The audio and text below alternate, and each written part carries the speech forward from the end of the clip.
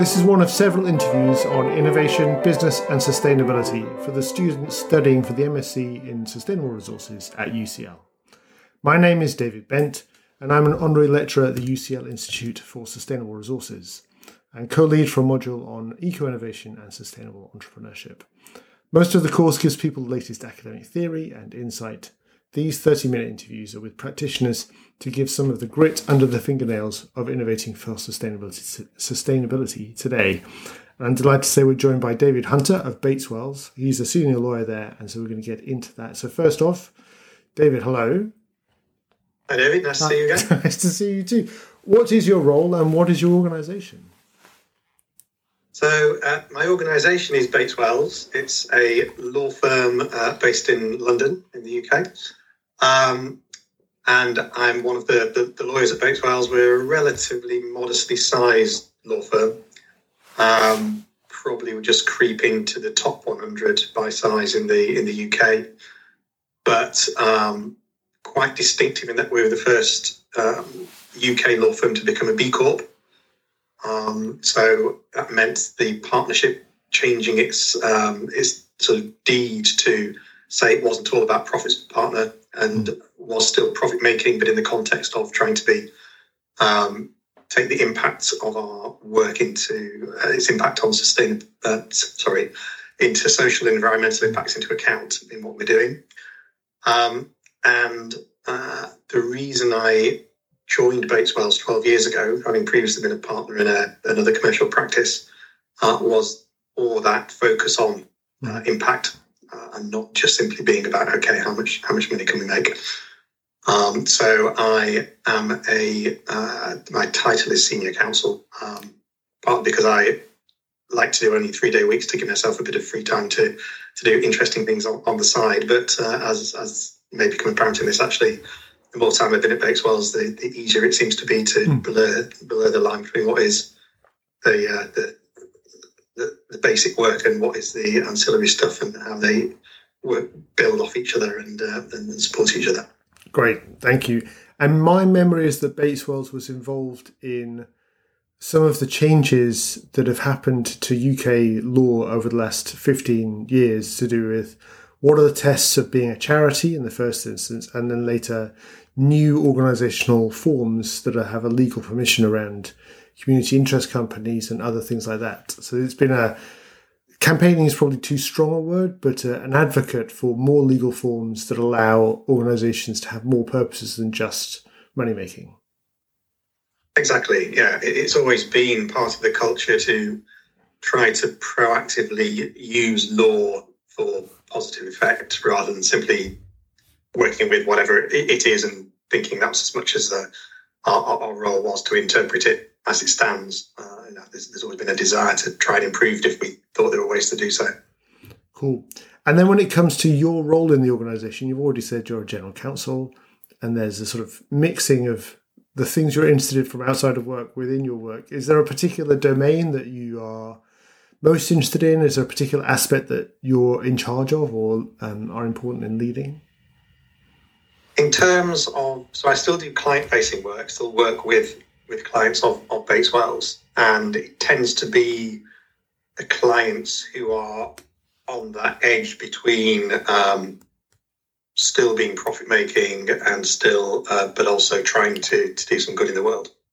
And so, I mean, when I first came to Bates Wells, it was very much the sort of the socially enterprise, social investment space, and I still have quite a few clients who are coming from that space, but also wanting to sort of draw perhaps some of the more commercial businesses towards us and say, look, if you want to make claims to be responsible, or if you want to make claims to be sustainable, maybe you need to be thinking a bit about your governance arrangements, how you contract with third parties, what the external impacts of your business are, and that's something that we've got a lot of experience with and can help with.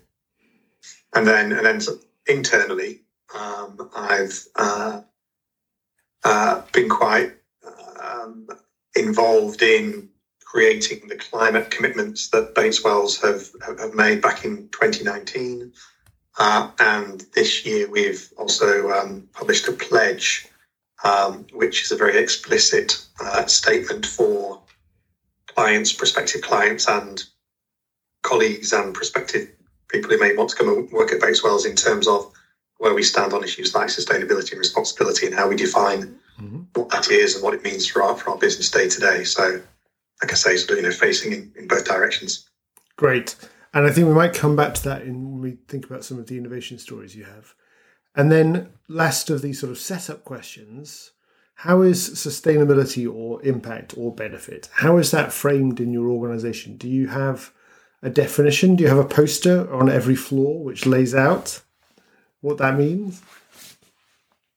In terms of what's around the building, it is the pledge, which is on the website and is on the footers and emails and all the rest of it.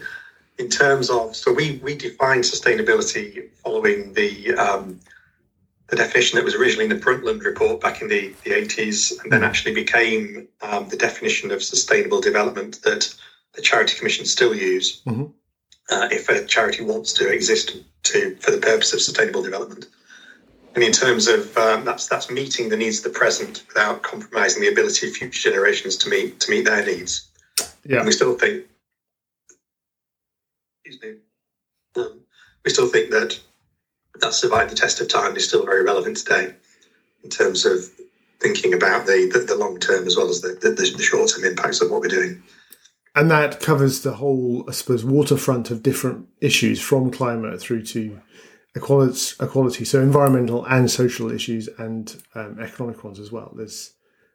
We have, just to make sure, that's what we're talking about, sustainability and responsibility. Right.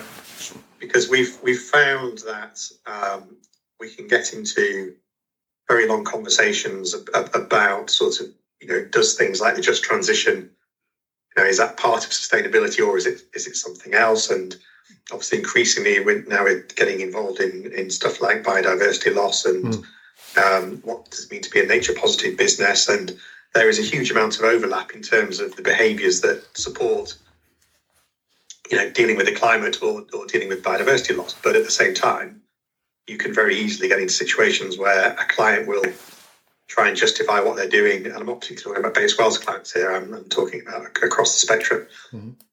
That businesses and organisations may say, well, yes, this might not be terribly sustainable, but actually it's bringing some money to the Nigerian economy, so that's good, isn't it? Yeah.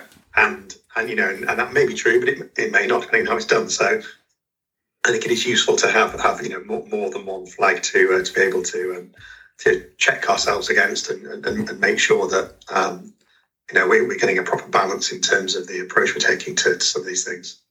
Great. So let's move on and have some innovation stories. Can you tell us some a story that gives a good example of your work on innovation for sustainability, understood in the round there? I think I can do what I'm most interested in, so I'll start with that. And if you want one that's a bit more less esoteric, tell me. But so going back to our sort of climate commitments 3 years ago, we one of them was to try and have a positive impact beyond ourselves, beyond Bates Wells. And that was partly because we are a small firm, and it was partly because our culture is one of not working for organisations who you would typically regard as being dirty industries or sort of high emitting or causing sort of perhaps social problems. So even if we were looking after our own house, the impact that we could have in what we're accepting is an emergency was going to be relatively small. So we were very interested in going beyond just simply sort of, what we were doing at our own desks and thinking about how could we amplify our impact and how could we try and influence clients more broadly, how could we try and influence lawyers more broadly, how could we influence other professional service sectors to think about an appropriate response to being in an emergency. And that coincided with a couple of networks being set up around that time, and we joined one or two of those, and and we're still members of them, and they are doing quite good stuff. But one thing that was consistently ignored was the issue of not simply trying to find some clients who are doing good things to work for, but having a really difficult conversation with the clients about should you be really doing that? Yeah. And if you're saying yes, we're going to be doing this, then us having the difficult conversations in terms of, well, should we really be supporting you to do it? Mm-hmm. And we recognise that on any individual law firm basis, if you have that conversation, it's very easy for them to just turn and go somewhere else. So the impact is going to be fairly negligible. And the them here is the client. The client can just go to the next lawyer who will help give that advice. So just saying no might be virtuous from your point of view, but you've not had any real impact. So how do you address that collective action challenge, that free rider of the next lawyer who goes off and does what they want to do? Absolutely. So what we then did was try to use some of these networks we joined to say who is interested in this issue. And we were helped by the fact that the financed emissions concept had begun to be talked about at that point. And we were helped further as we were beginning the conversations by the work of purpose disruptors in the advertising world, again, sort of saying, look, it's not just about finance. We can think about this too. And we managed to find a few firms who were saying, we're prepared to say, yes, we think this is a valid issue to think about. Mm-hmm. Nobody's got the answer to how you actually engage with it. But we're happy to, we'll meet up, we'll talk about it, we'll identify what the barriers are to doing something about it. We'll think about ways in which we could potentially bring it into our strategy, into our sort of deciding which pieces of work we advise on. So we managed to, and that had the benefits of, partly it meant that, and the idea was that, if you could get even maybe just half a dozen big firms saying, yeah, this is the direction of travel that needs to be followed, then it makes it harder for the others to ignore you. Mm-hmm. And if you then get another 6 saying, yeah, we want to get in the conversation too, you don't have to change every single law firm in the country. You just have to get enough for the clients to think, actually, we may need to start thinking about how we're doing, the choices we're making ourselves, or we're restricting advisors that we can use. So it was about that, a little bit about sort of culture change and the context in which everybody's working. So, so we managed to get a half a dozen or so firms into the conversation. We managed to get another half dozen firms saying, actually, we want to be part of the conversation, but we know, we've got offices all over the world. We know we can't commit to a public statement yet because we know that in Eastern Europe or in Africa or in North America, our colleagues are going to say, what are you doing? Yeah. So, but notwithstanding that, we started to be able to build up a conversation and make law firms aware that this was happening and it was sort of on the horizon. We managed to influence Law Society guidance that came out earlier this year about solicitors and climate change. Sorry, I've got really bad frog in my throat at the moment, having the COVID last week. But so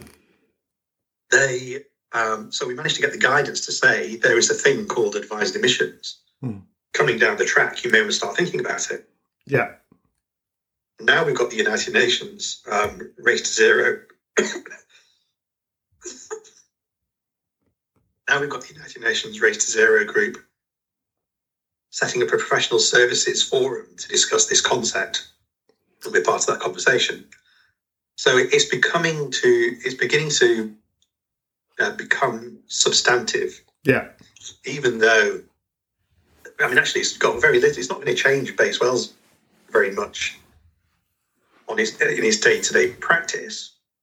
Other than that, it's going to mean that we're going to be able to, hopefully, if this has some impact, we're going to be able to say, yes, we were part of this project. Yeah.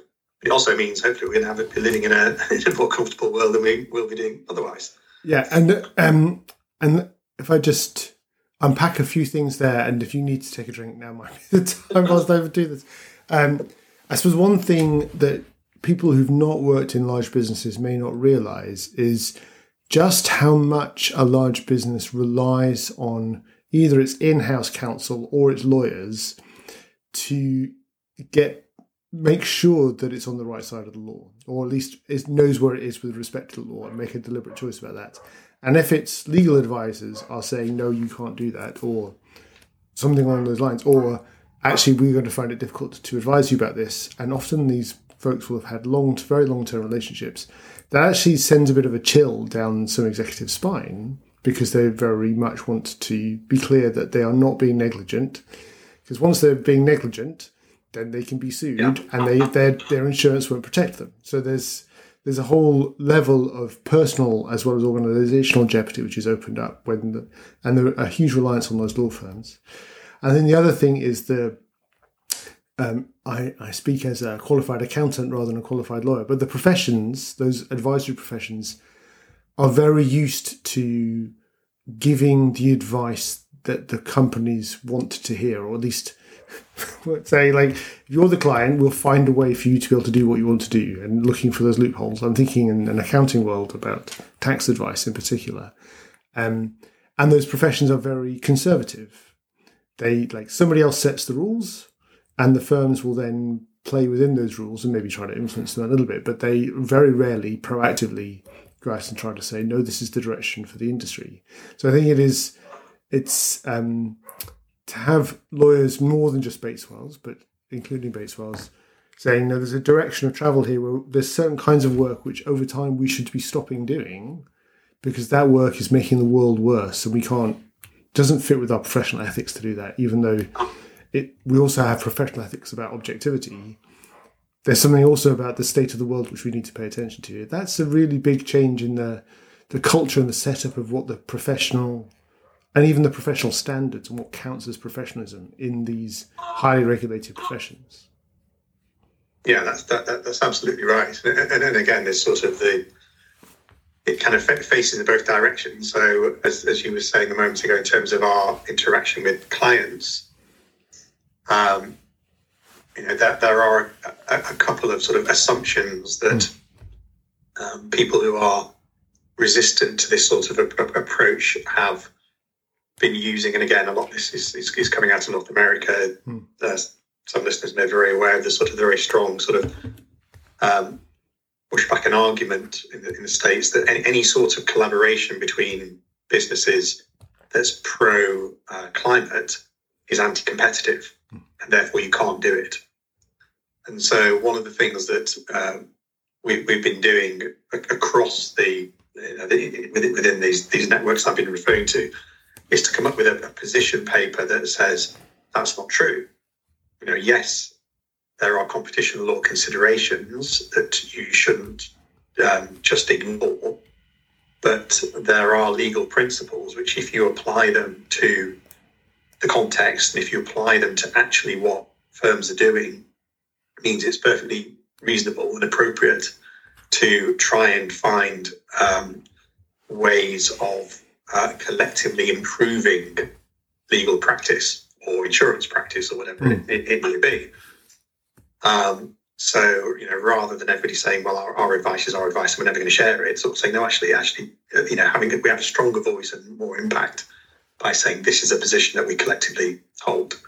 And the same is true with fiduciary duty, the concept of fiduciary duty, which most immediately for a solicitor or an accountant indeed, or the professional service advisor, is the one we have with our client. And so you'll get some in our profession sort of saying, well, our duty is to do what our client tells us to do, and if they want to carry on creating missions, then our job is to help them do it, sort of thing. And we're saying, well, not necessarily. Potentially, there is a duty to advise them on the liabilities, whether they're on the risks, whether they're physical, whether they're transitional, whether they're sort of regulatory as more and more requirements come in terms of things like reporting. or whether it's in terms of greenwashing and how businesses are presenting themselves, there's an increasing number of reasons why you can't ignore the climate and you need good advice on it. So why don't you help us deliver that? And so you're sort of you're redefining potentially what that fiduciary duty is between solicitor and client. The particular interesting thing with this issue is that the client, the board has its fiduciary duty to the company, which is usually assumed to be, well, it is the shareholders, but there's assumptions about what the shareholders want. Do they just want you to make as much money?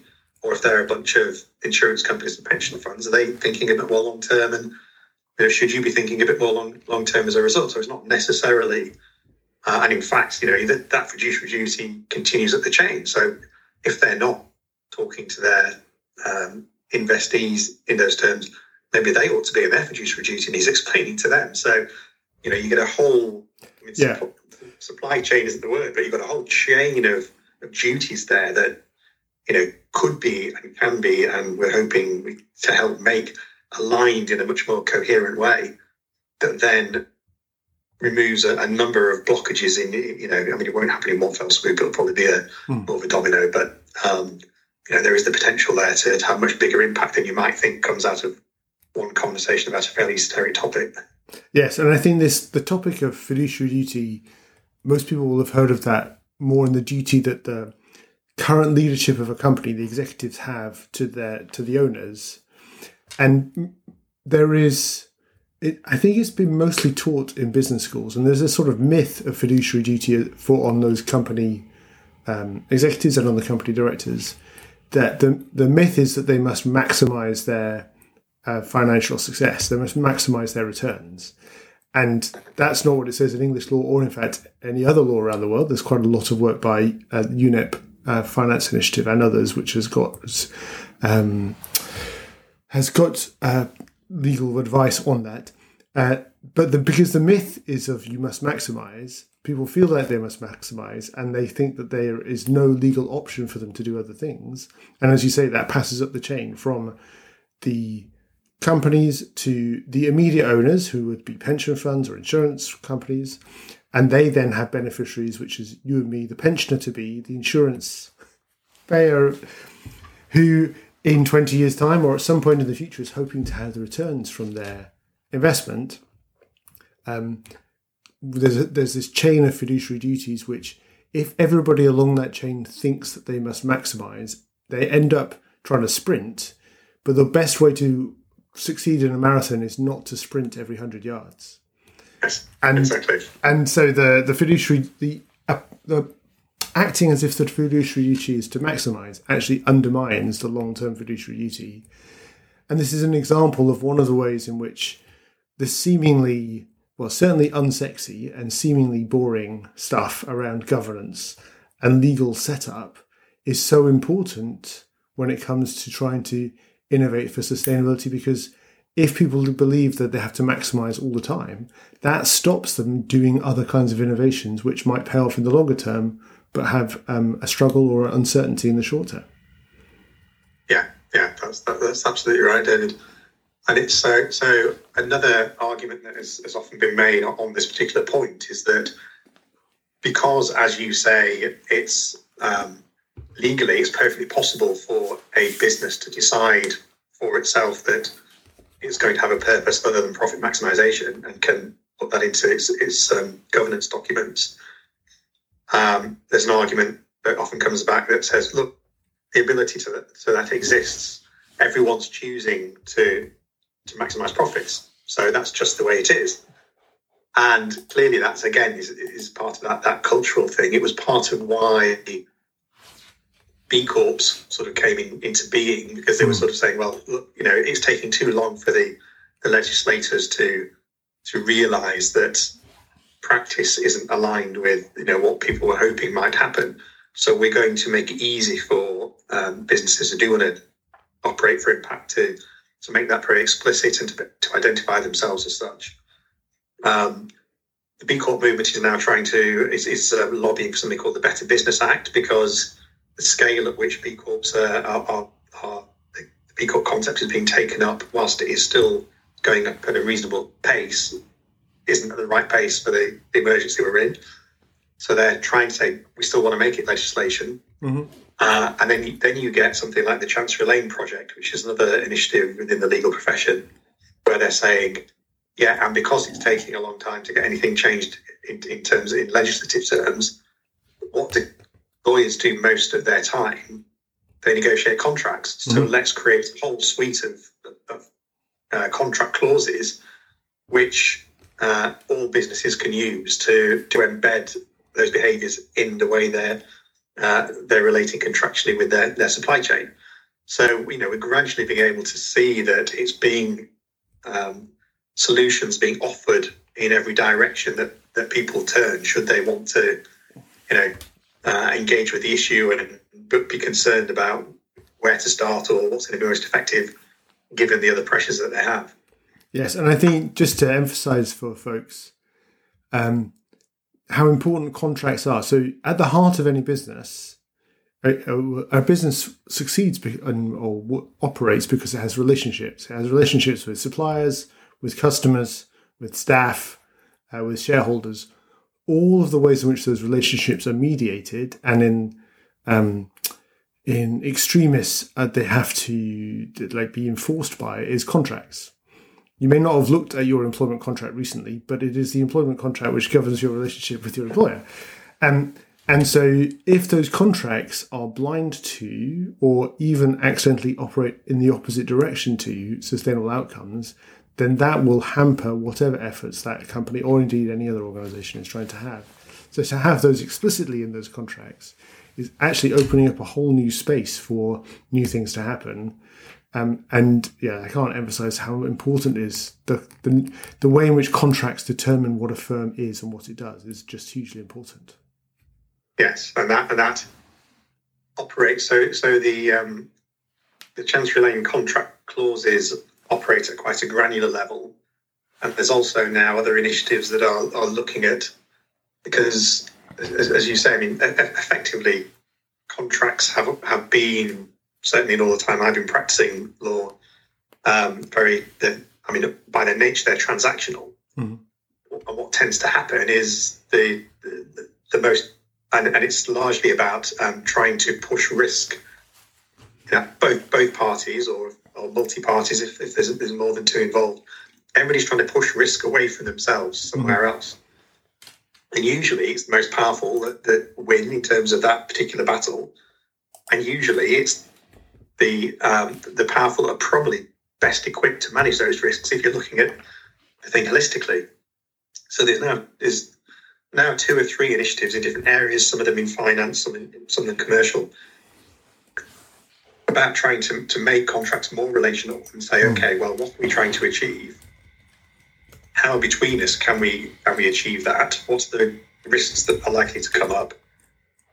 How can we engage to manage those if they do, to mitigate them, to head them off at the pass, and turn it into a much more, again, of a collaborative exercise rather than somebody just signing something thinking, well, that's okay, because if it goes wrong, we'll be all right. Yeah. Because obviously we're now moving into territory where if it goes wrong, nobody's going to be all right. Absolutely. And people can listen to the interview I did with Alison Ward, who's the chief executive of Cotton Connect, where their work, especially with the smallholder farmers who are at the bottom of the supply chain of cotton, absolutely the reason why Cotton Connect needs to exist is because in that supply chain, the contracts push all of the risk onto the most exposed and least able to act on that risk, which is the smallholder farmers. In one way of understanding what they're up to at Cotton Connect is trying to change how that risk is all distributed. And there was another thing that was in my head, but it's gone out of my head. So I think we should probably keep on going with, I suppose, do we have time for just a quick version of the story on the pledges? So the pledge, the stand Bates Wells has on an issue. I'm just imagining speaking with your lawyer colleagues, how carefully drafted those pledges must have been in order to get through your law colleagues. So give us an example of one of those pledges and why it was worth all of that effort to get it through and get it into the public domain. I think, well, the one that inevitably attracted most attention was making a commitment not to advise on matters where we think it is incompatible with our sustainability and responsibility commitment. And we have framed that to an extent in terms of, if you root things in the science and we accept that we're being told that emissions need to reduce by 50% by 2030, then can we be confident that the emissions associated with the work we do for our clients is reducing on that sort of trajectory? And we're miles away from having a means of actually calculating that with a degree of calibration that would mean we could be definitive about it. But it's just a really helpful signposting to how we need to be thinking about this stuff.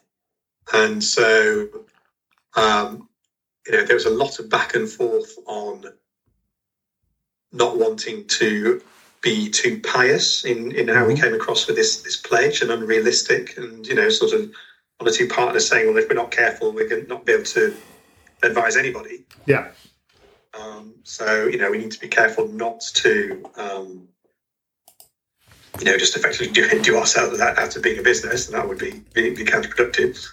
But at the same time, not have statements that are so caveated that it just is a typical lawyer's statement, and everybody, as soon as somebody starts reading it, they'll think, oh yeah, but they've given themselves the get out. So is this really credible, and should we put any weight behind it?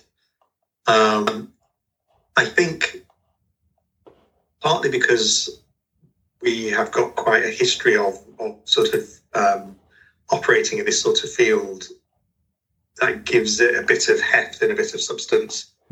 It probably gives us a bit more leeway than perhaps others coming into this for the first time might have. And actually, it's also thrown up not new, but different problem for us, in that some of our colleagues have sort of said, well, none of my clients really, they're all the good guys. So, but they're the good guys because they deal with homelessness, trying to address homelessness or addiction or some mental health issues. So they don't really want to have to start telling us now how they're reducing their emissions every time they do another piece of work. So how are we supposed to bring this into the conversation, or how are we supposed to be consistent in terms of that? So we're in a way we're struggling as much as some of the bigger firms who perhaps are sort of their issue is that, well, we're advising a client who's on the third tier down of a 12-tier supply chain that's doing something that ultimately is probably a bit messy, but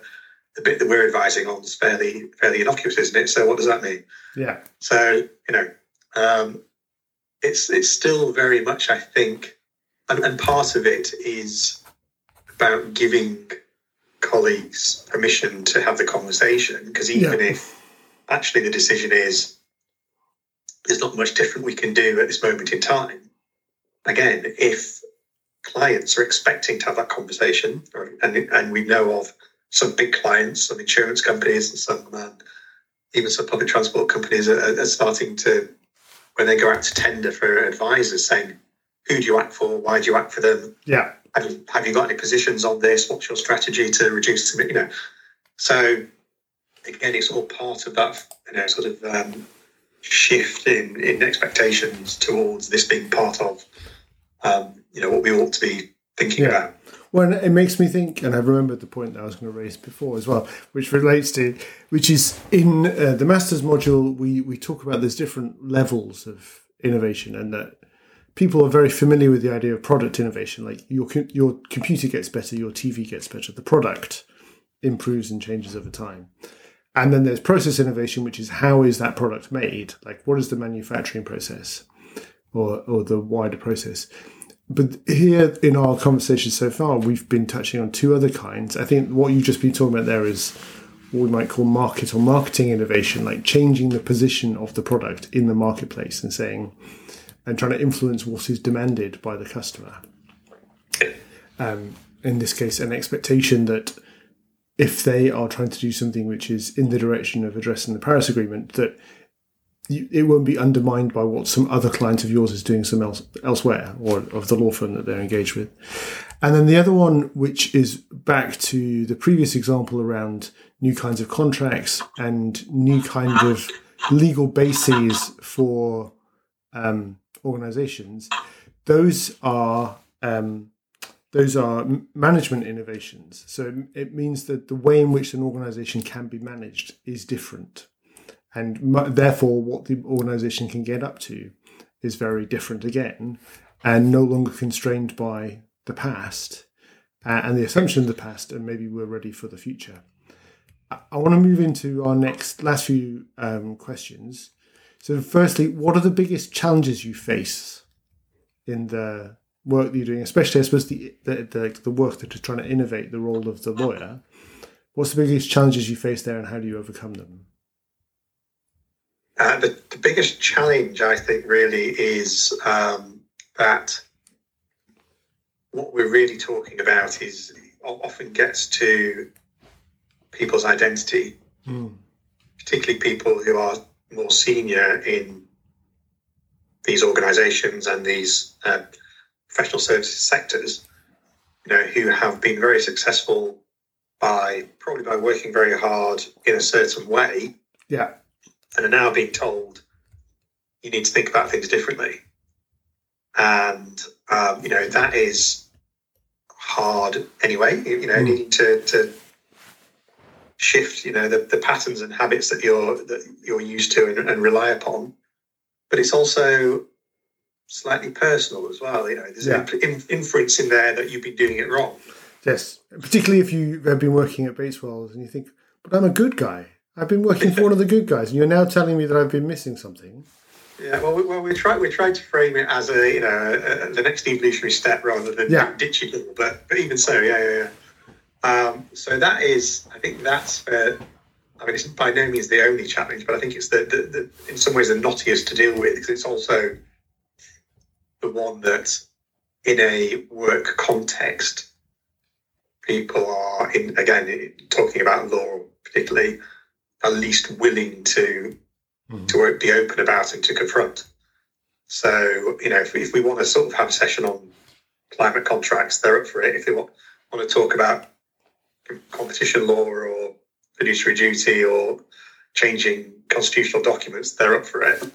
But if it's sort of like, okay, how can we behave differently with our clients? How can we, sort of approach these things from a very different perspective, then you can see a lot of sort of shifting in seats and sort of heads down and all the rest of it. But it's that's going to unlock, in terms of really making a change. It's that's going to unlock things. So I don't think we can ignore that. In terms of how we deal with it, it's absolutely still a work in progress. I mean, there are things like the Three Horizons model, which you'll be aware of, which I think is very helpful in terms of guiding organisations and individuals through change. But again, it takes an investment of time to really get into the detail of that. And a business that effectively sells time is always quite reluctant to give up too much of it to some highfalutin new theory. We're also getting quite a few young lawyers who have come into the profession hoping that things are changing, and either finding that they're not really, or they're not changing fast enough for them, who are now leaving the profession, but not just turning their back on it, but trying to set up either coaching, or consultancies or mini firms, or finding other ways to still use their legal skills, but in a positive way. And their very existence, I think, is again has this sort of potential for a snowball effect in that people are, can see it's not just you have to go and sell your soul or you go and do something else, and they seem to be sort of mushrooming quite quickly at the moment. So the challenge always for this is can we do things quickly enough? But there's definite sense of progress, and I think if we can at the one end have the big international firms even just acknowledging yes we want to be part of this conversation because we know it's an important one and that's where the future lies, and then pressure from the bottom with the young lawyers, pressure from the side because the clients to some extent we're trying to say to clients, isn't this what you want? Yeah. And then they say yes, and then we tell other people within the law firms, look, the clients want this. It's that kind of virtuous circle there as well. Wonderful. So get it from every direction, then there's a chance of moving forward. And that illustrates a sort of truism, which is it's not rational arguments that win the argument.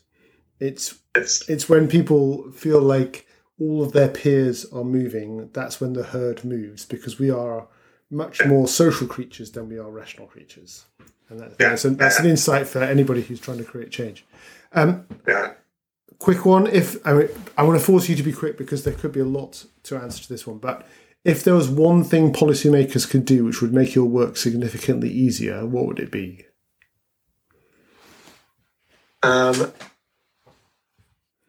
I think if businesses had to account for the externalities and take responsibility for that, and that flowed through, into annual accounting and reporting. If it flowed through into, sort of that would then impact on all those directors' duties we were talking about. It would impact on governance, relationships with investors. I think that would open a gate that an awful lot of stuff could come in behind, and then you're actually looking at everything from a different perspective. Yeah. So it's by no means the only thing, but I think it would, allow a lot to come in behind it. Cool, thank you. And you mentioned earlier the idea of advised emissions, which I guess is a little bit like embedded emissions. It's like, or it's that the equivalent or the thing for an advisory firm would be, what are the extra emissions that came about because of the advice that we gave?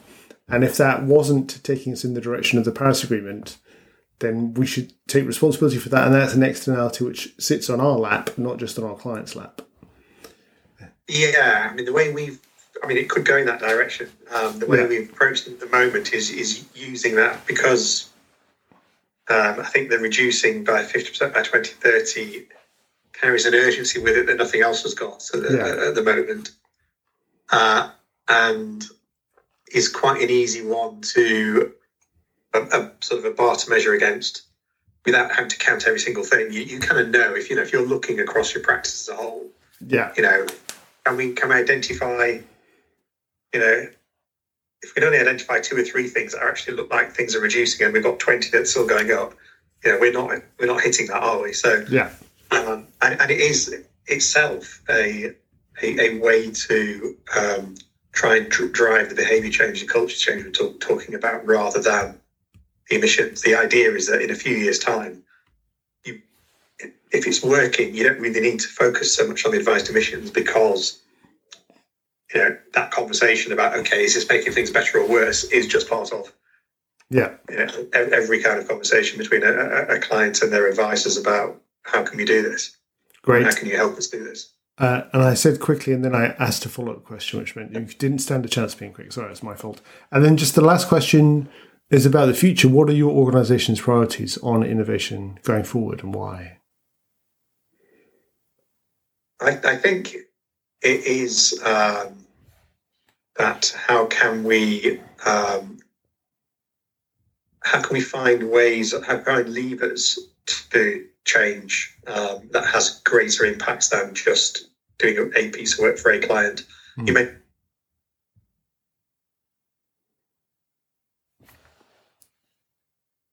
is on charities and sustainable development, but just last year we managed to get another court ruling saying that it was permissible for charities now to spend their to focus their investments on social and environmental outcomes and not just making the pot bigger for the charity. If they're they're an organisation that's supposed to be about those issues.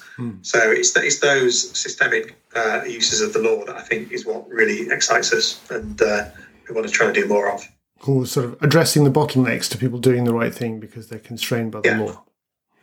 Yes.